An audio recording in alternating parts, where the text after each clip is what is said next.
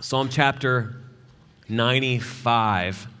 Recently, I heard a story about an American couple hiking in Great Britain, and they were hiking and came upon this British man and woman on the trail, and they started a conversation with them. And as they started the conversation with this older British man and woman, they said, "Hey, have you ever interacted with British royalty?" And the gentleman said, Yeah, every once in a while, I get to interact with British royalty. What they didn't know is the woman there was Queen Elizabeth on the trail. And so what they do, the American couple, is in a very American way. They take their camera out, hand it to Queen Elizabeth because they want a picture with this guy who has often interacted with royalty. They don't respond too well for toward the royalty right in front of them. Friends, today we're going to be studying Psalm 95. It talks about royalty or the enthronement. It's called an enthronement psalm. And we don't want to just hand the camera to God and be like, take a picture of us. He's king. How are we going to respond to the king? Psalm 95, like a herald coming in saying, "Rise, for the king enters," asks us, encourages us to respond rightly to the king. This is Psalm 95, one of the royal psalms. "O come, let us sing to the Lord, Yahweh. Let us make a joyful noise to the rock of our salvation. Let us come into his presence with thanksgiving. Let us make a joyful noise to him with songs of praise. For the Lord is a great God and a great king above all gods. In his hand are the depths of the earth. The heights of the mountains are his also. The sea is his, for he made it, and his hands formed the dry land. Oh, come, let us worship and bow down. Let us kneel before the Lord our Maker, for he is our God, and we are the people of his pasture and the sheep of his hand. Today, if you hear his voice, do not harden your hearts, as at Meribah, as on the day of Massah, in the wilderness, when your fathers put me to the test and put me to the proof, though they had seen my work. For 40 years I loathed that generation and said, they are a people who go astray in their heart, and they have not known my ways. Therefore I swore in my wrath, they shall not enter my rest." May the Lord bless the reading and preaching of his word. Today's passage, Psalm 95, gives us both encouragement to praise the king and warning for those who defy the king. Like a herald calling, like I said, as we enter the room, how are we going to respond? It says this: respond correctly to your king. That can be a summary of Psalm 95. Respond correctly to your king. And here's how we respond. Point one, praising the Creator King. We are called to praise the Creator King. Verses 1 and 2 say, let us, let us, let us, let us. 4 different times, we are to respond a certain way to the King. The first way, let us sing. God's people, in response to the King, are to sing. Singing is a gift from God to express gratefulness and joy to the King. It says, make a joyful noise. And it's not just random noises, it's joyful noise. The emphasis here is on the joyful, celebratory. Picture a parade where there is a victory being celebrated. He is our King. And what are we celebrating about the King? It says he is the rock of our salvation. The original word there is speaking of a high rock. It's a rock that's secure and difficult for enemies to access. It's a refuge. As safety is implied. He's the rock of our salvation. Later in this psalm, Meribah will be spoken of, which is right after Israel is rescued from Pharaoh through the Red Sea. The Exodus is often called the good news of the Old Testament.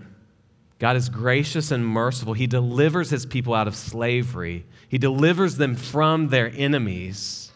He is the rock of salvation. So David, or we think he might be the one who wrote this, the rock of salvation has in mind the Exodus story. They come out on dry land. They're delivered from their enemies in a way that nobody saw coming. God orchestrated it. He's the deliverer. He's the rock of salvation. Verse 2 then says, let us come into his presence. We are welcomed by the king. It could be translated, come before his face. And we must note, you don't enter the king's presence without first being summoned. If you read through the book of Esther, there's a whole group of people praying and fasting for Esther. Because if you come into the king's presence without being summoned, you get executed. They're praying she doesn't get executed. It's a really big deal. So in Psalm 95, verse 2, it says, let us come into his presence. That's a big deal. But you get no hint of hesitation. It's a coming into his presence with thanksgiving. You're summoned, you're welcomed with grateful hearts. For the Passover lamb was provided, the waters had parted, the enemy was defeated. The rock of our salvation is to be praised. Grateful hearts. Verse 3 then says, for the Lord Yahweh is a great God and a great king above all gods. Yahweh is God. He is the only one worthy of all praise. There is no other God. There is no other rock of salvation. There is no other one worthy of praise. So the Exodus is not owed to luck or fate or good fortune, or someone knocking on wood hard enough. Friends, those are unbiblical concepts. If that's part of your vocabulary, or that's unbiblical. I was listening to a Christian radio station the other day, and the guy talked about God, and he was like, man, that guy was so lucky. And I was like, that's godless. We don't believe in fate or luck or knock on wood. That's stupid.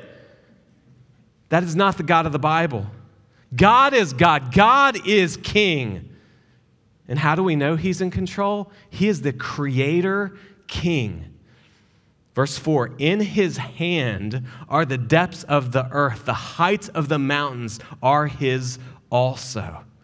Yahweh fashioned the depths and the heights. There's a series on Disney that Will Smith hosts called Welcome to Earth.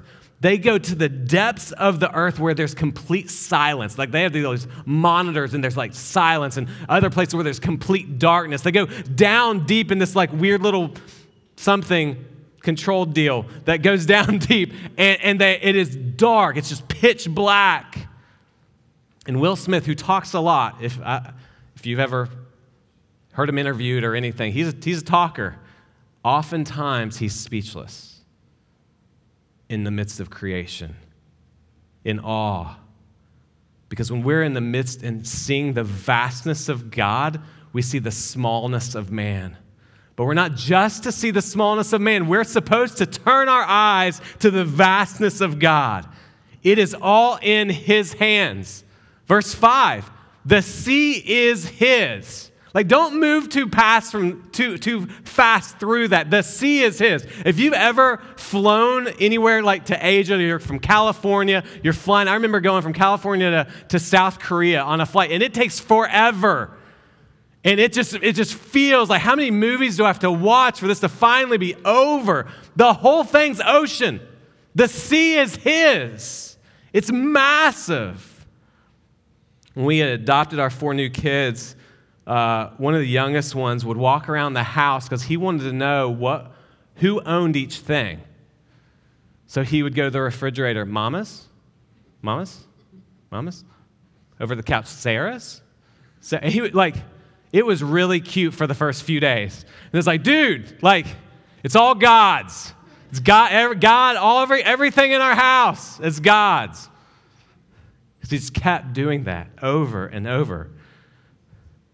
But what does this text say? Verse 5, the sea is his. It's all God's.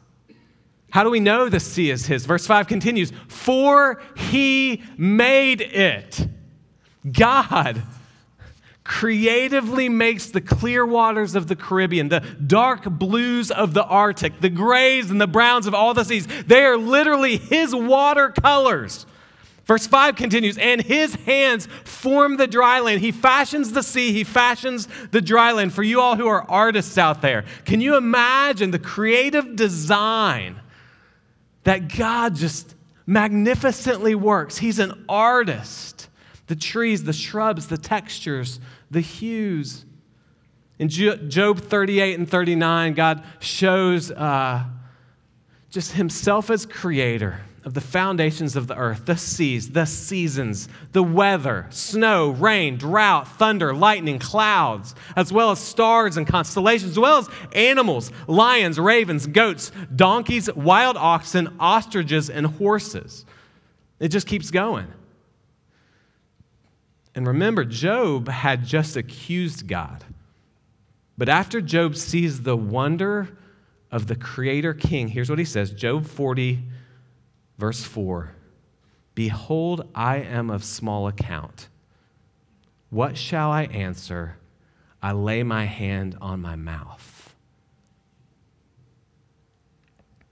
We see here, and we'll continue to see in Psalm 95, that the appropriate response to the Creator King is humility. And that humility makes us cover our mouth when we're accusing God. But that quickly changes to opening our mouth to praising God.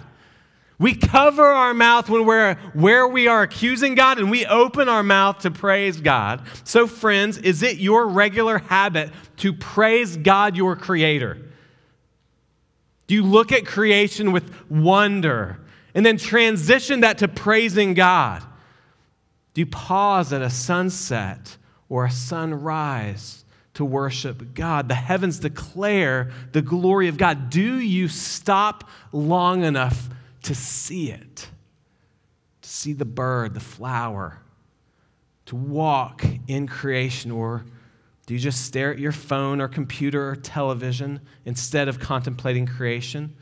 Do you not look at the beach and the swamp and the pine tree and the flower and the fish? Oh, those are all grand pointers to the Creator King. Friends, let's get outside and look at creation. If you read people of the past that are Christians for thousands of years, being outside was a part of the worship. That was normal routine for Christians. Is it your regular habit to praise God, your Creator? But knowing God and praising God as Creator is just a small portion of knowing Him. The idea of the Creator King may give you the feel that he's big and vast and distant, but the psalmist will quickly correct that. He's not just distant. We praise, point number 2, the Shepherd King. We praise the Shepherd King. So we praise the Creator King, but He's also a Shepherd King. Look at verse 6. Oh, come, let us worship and bow down. Let us kneel before the Lord our Maker. For He is our God, and we are the people of His pasture and the sheep of His hand. So verse 1 said, oh, come, let us sing. Now we're summoned, oh, come, let us bow down. When we rejoice in God as Creator, we will quickly, humbly bow to Him. It says we bow to our Maker. So this isn't just the Maker of the mountains and the seas. This isn't just the Maker of the heights and the depths. This is our Maker. This is the Maker of us. You have been sculpted and knit together in your mother's womb. He fashioned you. He made you in His image.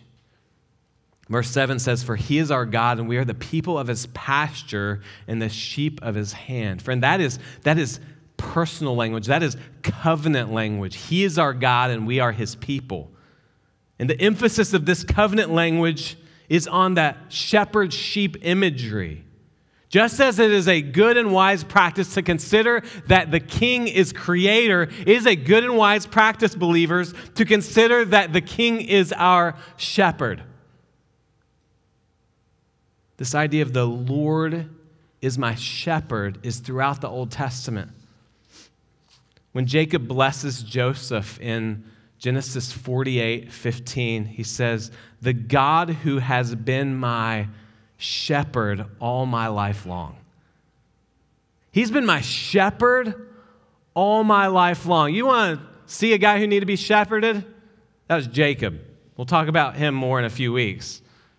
All my life long, my shepherd. Psalm 23, the Lord is my shepherd. Isaiah 40, verse 11, he will tend his flock like a shepherd. He will gather the lambs in his arms. Ezekiel 34, Ezekiel's rebuking the leaders, the shepherds of Israel, who are supposed to care for the people. And he says this, God says this, I myself will be the shepherd of my sheep. I will make them lie down, declares the Lord God. I will seek the lost. I will bring back the strays. I will bind up the injured. I will strengthen the weak. He's a shepherd king. The New Testament gives even more clarity on that. The shepherding of God comes to us. The shepherd king is incarnate. He comes. He's the good shepherd, Jesus Christ. And if you just look and read John chapter 10, it just expounds on the good shepherd. Friends, we must know the good shepherd. Here's just some bullet points on the good shepherd from John chapter 10. The good shepherd calls his sheep. The good shepherd knows the sheep by name. The good shepherd's voice is known by the sheep. The good shepherd lays down his life for his sheep. The good shepherd does not lose any of his sheep. The good shepherd unifies his sheep, and the good shepherd gives abundant life to his sheep. Friends, do you know the good shepherd? Do you hear about the shepherd king and you respond with joy? And you respond with humble adoration? Or as Psalm 95 says, you sing and you bow before him? Christopher Ashe says this, we bow because he has shaped us to belong to him in that personal relationship of covenant. Like he's brought us in, like the shepherd caring for the sheep. The Lord is my shepherd. Friends, this is personal, intimate, God knowing you and God caring for you. So here's my next question. How has God shepherded you recently? How has God shepherded you recently? Has he encouraged you in the midst of discouragement? Has he provided for you when you didn't see a way forward? Has he put you in a situation where you can only lean on him because other provisions are gone? Has he protected you or sustained you? Has he called you and spoken to you through his word and through times of prayer? Has he comforted you in his presence? Has he convicted you of wandering from his pasture? Has he held you and comforted you? Has he bound your wounds? Has he broken your legs to stop you from wandering? Has the shepherd used the rod and the staff to guard you and guide you? Has the shepherd carried you? Has the shepherd called you by name? Has the shepherd unified you with other sheep? Friends, we must have our eyes on the shepherding heart of our King. A few days ago, Kristen and I were walking through some parental discouragements. Many of you know there's been lots of changes in our family. And my wife just mentioned 2 texts that ladies sent, just some of them not even in town, that just prayed for us, and the shepherd king put her or our family on their heart and just hey, praying for you today. You had that happen before where wow, I didn't expect a text or a call from that person, but God laid you on their heart. And then later that morning, I got a call from a gentleman that's a friend, and he's just how are you guys doing? It was just that kind of thing. And so just explaining and having a listening ear. But what he did in shepherding my heart, and God used him to point out evidences of grace that I hadn't seen. Oh, friends, the shepherding care of God in pointing out grace in our lives that we don't see. That's the shepherding care of our God. Come, let us worship and bow down. Let us kneel before the Lord our Maker, for he is our God, and we are the people of his pasture and the sheep of his hand. and with all the praise and adoration and understanding the king as both creator king and shepherd king, wouldn't you think all would go well? It's just like, yeah. But that's not where the text goes. Not with humanity. Because of sin, we don't naturally want God as our king. Like that American couple, we hand the camera to God and like, hey, focus on us. Take a picture of us. We want to be in charge. And friends, our text says that attitude is a hard heart. Point number 3, warning against a hard heart. Look at the second part of verse 7 in Psalm 95. Today, if you hear his voice, do not harden your heart as at Meribah, as on the day of Massah in the wilderness, when your fathers put me to the test and put me to the proof, though they had seen my work. For 40 years I loathed that generation and said, they are a people who go astray in their heart, and they have not known my ways. Therefore I swore in my wrath, they shall not enter my rest. Now, in order to understand this passage about what a hard heart looks like, we have to understand Meribah and Massah. Like, if you don't understand Meribah and Massah, you're like, there's something there, but it's not quite clicking. I don't fully understand. Well, let me explain Meribah and let me explain Massah. Meribah takes place, it's an event in Exodus chapter 17, where the people of God have just come out of the Red Sea. So Exodus 14, the Red Sea. Exodus 15, they are singing songs and there's provision of water for them. Exodus 16, they get manna. This is Exodus 17, okay? That's like what happens. In Exodus 17 of Meribah, they've just been rescued from slavery. They have all those provisions I just explained, but they start complaining. Not a little bit of complaining, like complaining where Moses is afraid he's going to get stoned to death. The people start thinking Egypt maybe wasn't so bad. Wasn't that bad. They scornfully wonder if God brought them out into the desert to kill them. Meribah in Psalm 95 speaks of the people who have a hard heart. The word Meribah means strife, and it's not just strife with Moses, it is strife with God that's going on. Is being in the very moments, the early moments of God's salvation, where slavery had just ended days before and now complaining. So in Exodus 17, God tells Moses to strike the rock and water would flow out of it. God provides water for the grumbling people. That is Meribah. That is a hard-heartedness.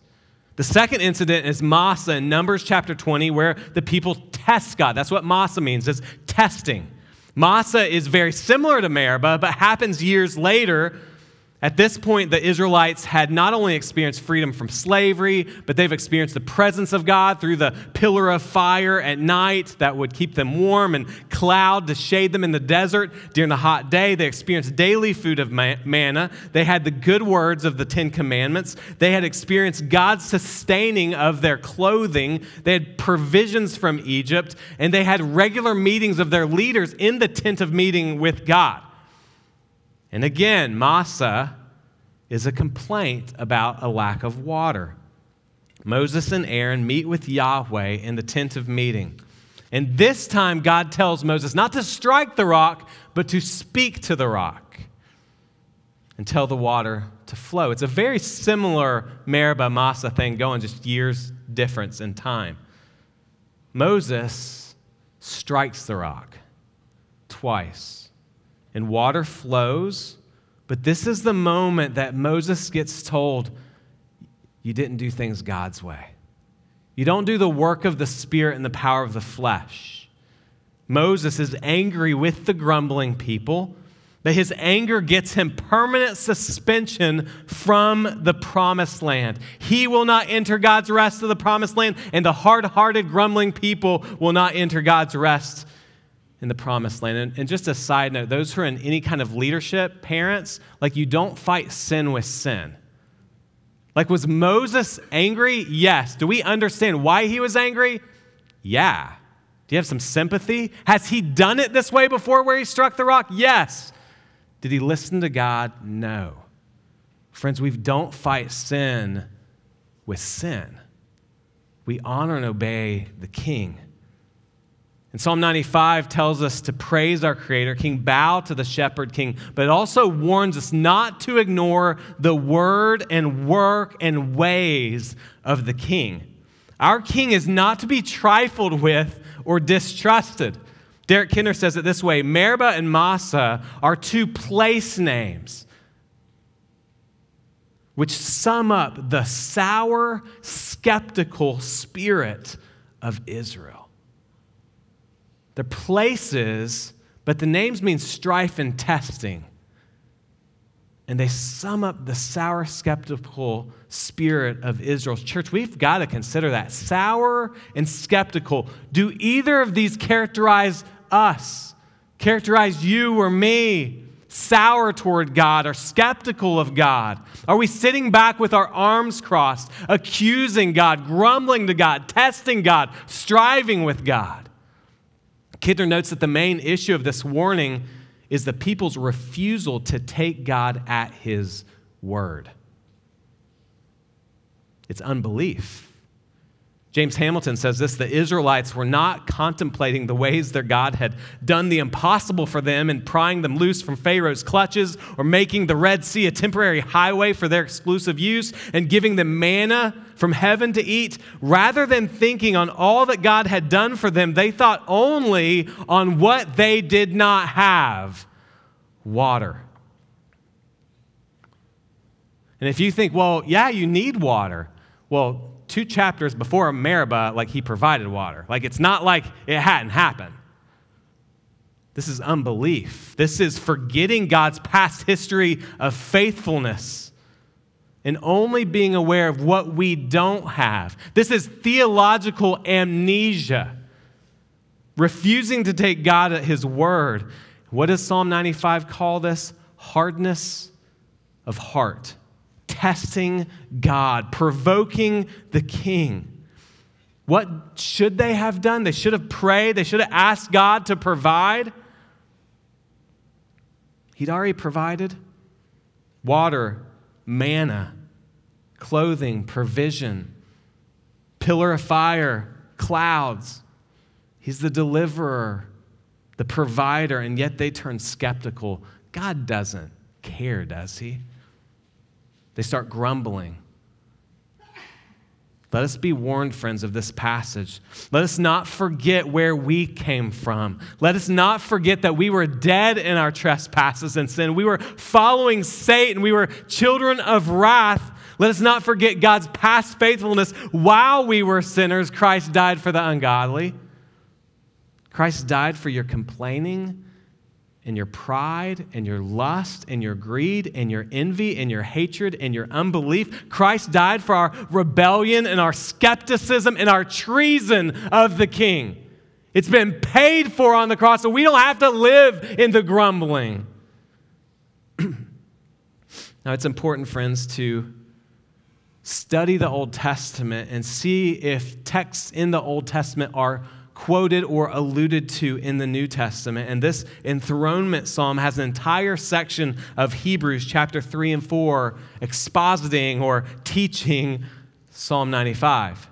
Hebrews 3, 7 through 11 basically quotes Psalm 95, 7 through 11, specifically this part. Today, if you hear His voice, do not harden your hearts as at Meribah, as on the day of Massah in the wilderness. And we've got to get this application. The author of Hebrews takes this text of Psalm 95 and applies it. And here's how he applies it to his audience, and here's how we need to apply it. Get this. Hebrews chapter 3, verses 12 and 13. Here's how we don't have a hard heart, friends.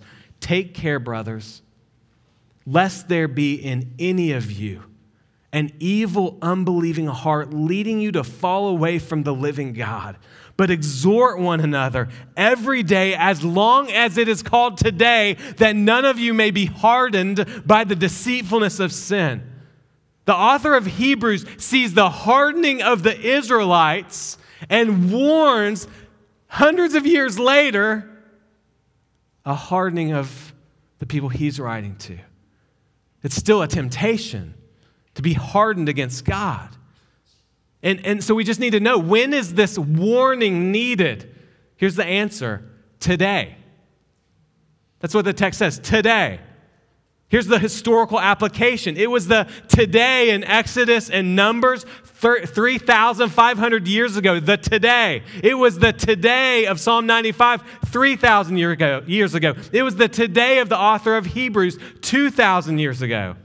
Derek Kidner says this: Hebrews 3:7 through 4:13 expounds Psalm 95, and it forbids us to confine its thrust to Israel. The today of which it speaks is this very moment.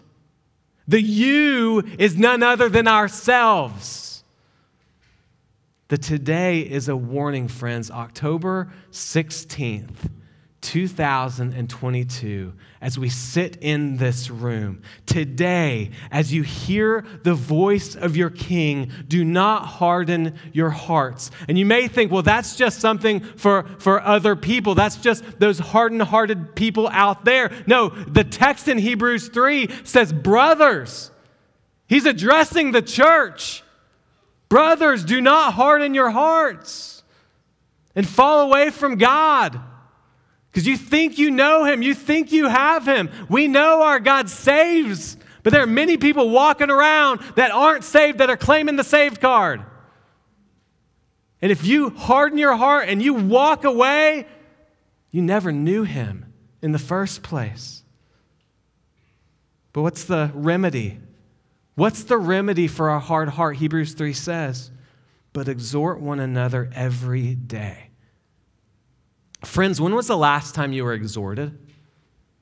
When was the last time you wanted to be exhorted? Like, because you knew you needed it. You knew your heart needed it. I remember being 19, 20 years old. I was a very young believer. And I remember writing Hebrews 3, 12 through 13 on a card and putting it on my dashboard. I wanted to memorize it, but I needed to know this. I was very aware of my hardness of heart. I was very aware that my heart was tempted with pride, with lust, with envy. My heart had the deceptiveness of sin, but I needed this reminder. Today, I need the exhortation of other believers. Today, I need help. Today, if I don't repent of upstream sin, it will flow down and my heart will grow harder. And I will be doing things that right now I don't think I would ever do. And you're the same way. Today, if we harden our heart, friends, we're going to go on paths of unrepentance and unbelief. And the King is calling us today, if you hear His voice, run from the lust, run from the pride, run from the materialism today. Don't wait. And it's an appeal for community. This is an appeal for other believers to be in your life and feel comfortable exhorting you. Where you ask for it, where you want it, where you invite it. Friends, we need the body of Christ to grow in Christ. That's what Scripture says, to encourage us, to exhort us, to shepherd us. This is part of the shepherding of King Jesus. You need other believers in your life that know you and are willing to speak truth to you. And Psalm 95 is a gracious warning, as is Hebrews chapter 3 and 4. Let us not have hard hearts and then not enter the rest of our King. For the Israelites, what this is talking about in Psalm 95 is the rest of the promised land.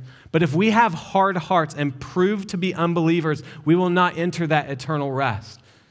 Let us have soft hearts today.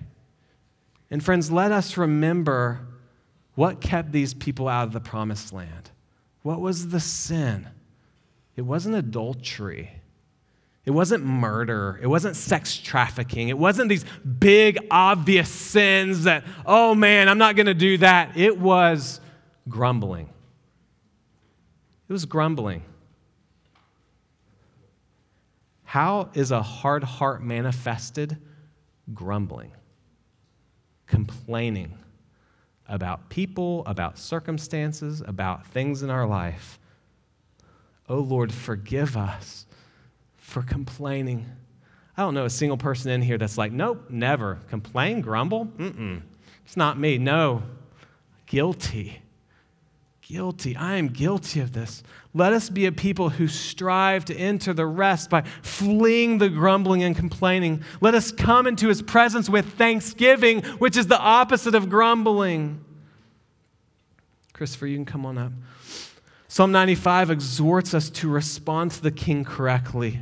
And it basically says that there are two responses to the king. You will worship the king or you will grumble against the king. You will have a soft heart or you will have a hard heart. Friends, which are you?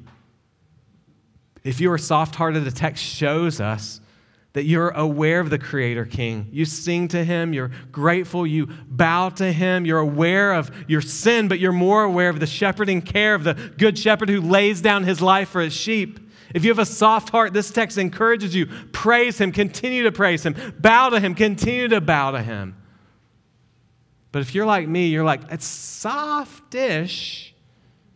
I have a lot of softness, but there's parts that feel hard. Here's the litmus test, some of which may shine light on our hearts if we actually are struggling with hardness more than we realize. Are you forgetting God's past faithfulness? Oh, friends, if we're forgetting God's past faithfulness, that's hardness of heart. Are we accusing God? That's hardness of heart. Are we grumbling? That's hardness of heart. Are we sour or skeptical of God? That's hardness of heart. Are we finding joy in God's word and prayer? A relationship with the King? If not, there's hardness of heart. Are we feeling no need to be unified to other brothers and sisters in Christ? If we see no need for unity, we just hold people at a distance, that's hardness of heart. Are we self-focused rather than God-focused? Friends, that's hardness of heart. And the text says, if you hear his voice today, do not harden your heart. Friends, we are called to repent, and God offers forgiveness through the cross, again, to you. And friends, the text of Hebrews 3 and 4 continues. It's talking through Psalm 95, and here's what it continues with. Friends, this is good news for those of us who struggle with hard-heartedness. Hebrews chapter 4, 14 through 16. Since then we have a great high priest who has passed through the heavens, Jesus, the Son of God. Let us hold fast our confession. For we do not have a high priest who is unable to sympathize with our weaknesses, but one who in every respect has been tempted as we are, tempted toward grumbling, yet without sin. Let us then with confidence draw near the throne of grace. The throne of grace. He's the king. This is his throne. Let us draw near the throne of grace that we may receive mercy and find grace to help in time of need. Friends, your king is summoning you and your heart to draw near that throne. Why do you need grace? Because of your sin and hardness of heart. Why do you need mercy? Because of your sin and hardness of heart. The good news is we have a place to go. We have a king on the throne. We have a mediator. We have the great high priest who takes all the complaining, all the grumbling, all the hardness, and died for it and rose for it. It says, come to me, all who labor and are heavy laden. I will give you rest. Let's stand together and let's sing and ask him and pray this song that he would reign in our lives.